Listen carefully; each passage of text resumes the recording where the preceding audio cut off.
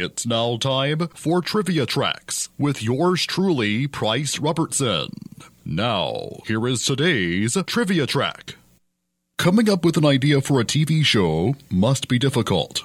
That would explain why producers sometimes just revive old shows with the word new in the titles, hoping success will follow. As this example proves, it rarely works. CBS TV was so eager to get Dick Van Dyke to return to television to repeat the success of The Dick Van Dyke Show that it was willing to do anything. Van Dyke made some steep demands. He wanted a guarantee that the show would air for 3 years, wanted full creative control, and wanted to tape it at a studio in Arizona, where he was living at the time. The network met them all, so Van Dyke and Carl Reiner created The New Dick Van Dyke Show in 1971. The New Dick Van Dyke Show ended up being very similar to the old Dick Van Dyke Show. It was a mixture of the lead character's work life, backstage at a TV show, this time a local TV talk show, and his family life. On the original Dick Van Dyke Show, Van Dyke played comedy writer and father Rob Petrie, while on the New Dick Van Dyke Show, he played TV talk show host and father Dick Preston. Hope Lange co-starred as his wife Jenny, and Angela Powell, a native of Arizona, appeared as the Prestons' daughter Annie. Like the original, the New Dick Van Dyke Show began rehearsing an episode on Wednesday and shot it in front of a live audience the following Tuesday. In its first 2 seasons, the show did not do too well in the ratings. The third season saw the show move production to Hollywood, and Van Dyke's character was now a soap opera star. The change improved the show's ratings, but trouble began when an episode was produced about the fallout surrounding the Preston's daughter accidentally walking in on her parents having sex. The network refused to air the show, and this so incensed Carl Reiner and Dick Van Dyke, they chose to discontinue the show after the 3rd year, and the New Dick Van Dyke Show was history. On June 1st, 2008, a fire broke out on the back lot of Universal Studios Hollywood. The fire began when a worker used a blowtorch to warm asphalt shingles that were being applied to a facade. He left before checking that all spots had cooled, and a 3-alarm fire broke out.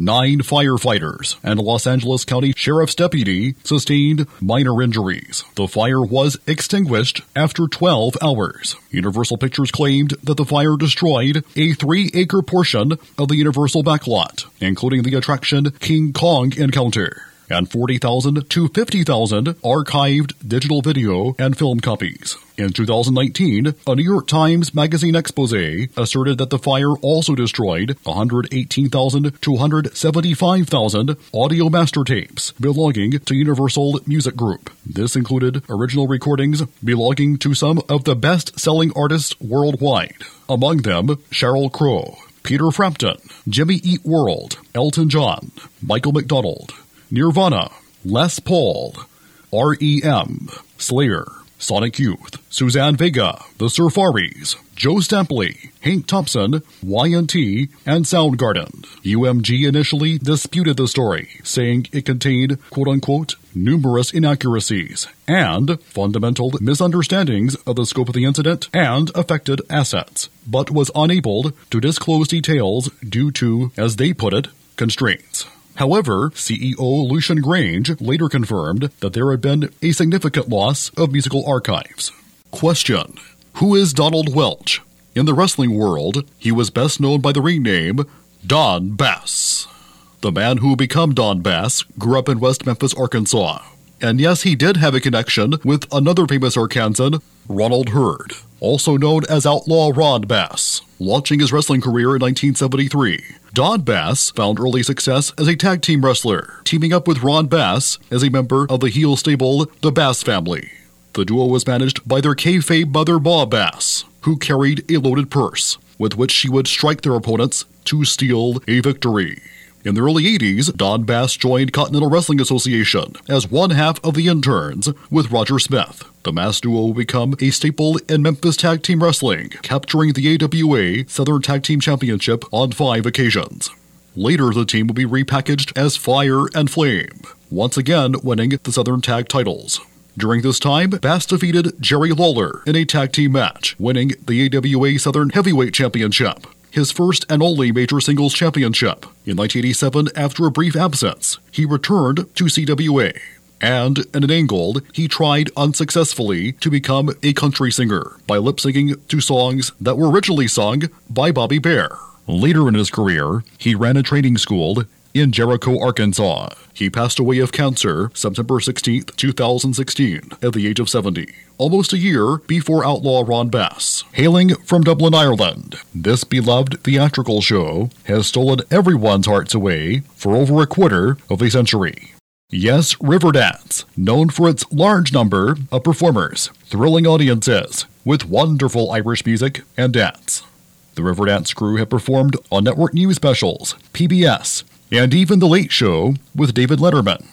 With a score composed by Bill Whalen, Riverdance began life as an intervaled performance act during the 1994 Eurovision Song Contest, featuring Irish dancing champions Gene Butler, the vocal ensemble Anuna, and Chicago-bred Michael Flatley. Shortly afterwards, the husband and wife production team of John McColgan and Boya Doherty expanded it into a stage show, which opened in Dublin on February 9, 1995.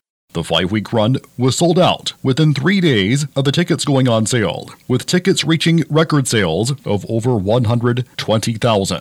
In April of 95, video release of Riverdance went straight to number 1 in the Irish charts. In October that year, Michael Flatley left Riverdance over a contract dispute. The show not only toured its native Ireland, but also London and New York City, plus a few other major cities in America. Since the very first outing, the show has visited over 450 venues worldwide and has been seen by over 25 million people, making it one of the most successful dance productions in the world. It continues to be performed all over the world, but now in a diminished format and in smaller venues. From out of Hot Springs, Arkansas, also known as Spa City, stands more than just bathhouses, woodland gardens, and a mountain, to name a few. There stands an aesthetics practice that brings people the very best in becoming the new you themselves.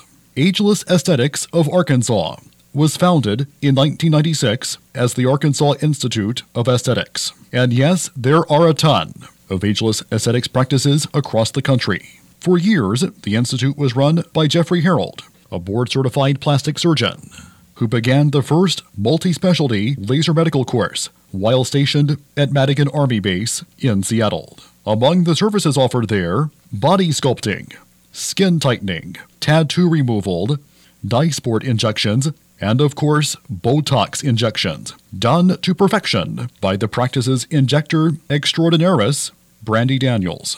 In 2020, the Institute changed its name to Ageless Aesthetics of Arkansas, whose staff currently comprises of Daniels, Rhonda Klatt, Tammy Hughes, Mackenzie Johnson, and Candy Garrison, or the Triple A team, as I call them, Triple A as an Ageless Aesthetics of Arkansas. For more amazing trivia, check out the Trivia Tracks podcast at thewatitapodcast.com. Till next time, I'm Price Robertson. Amazed by today's trivia? Then join me every Monday through Friday morning for Trivia Tracks on Fox Sports Camden 97.1.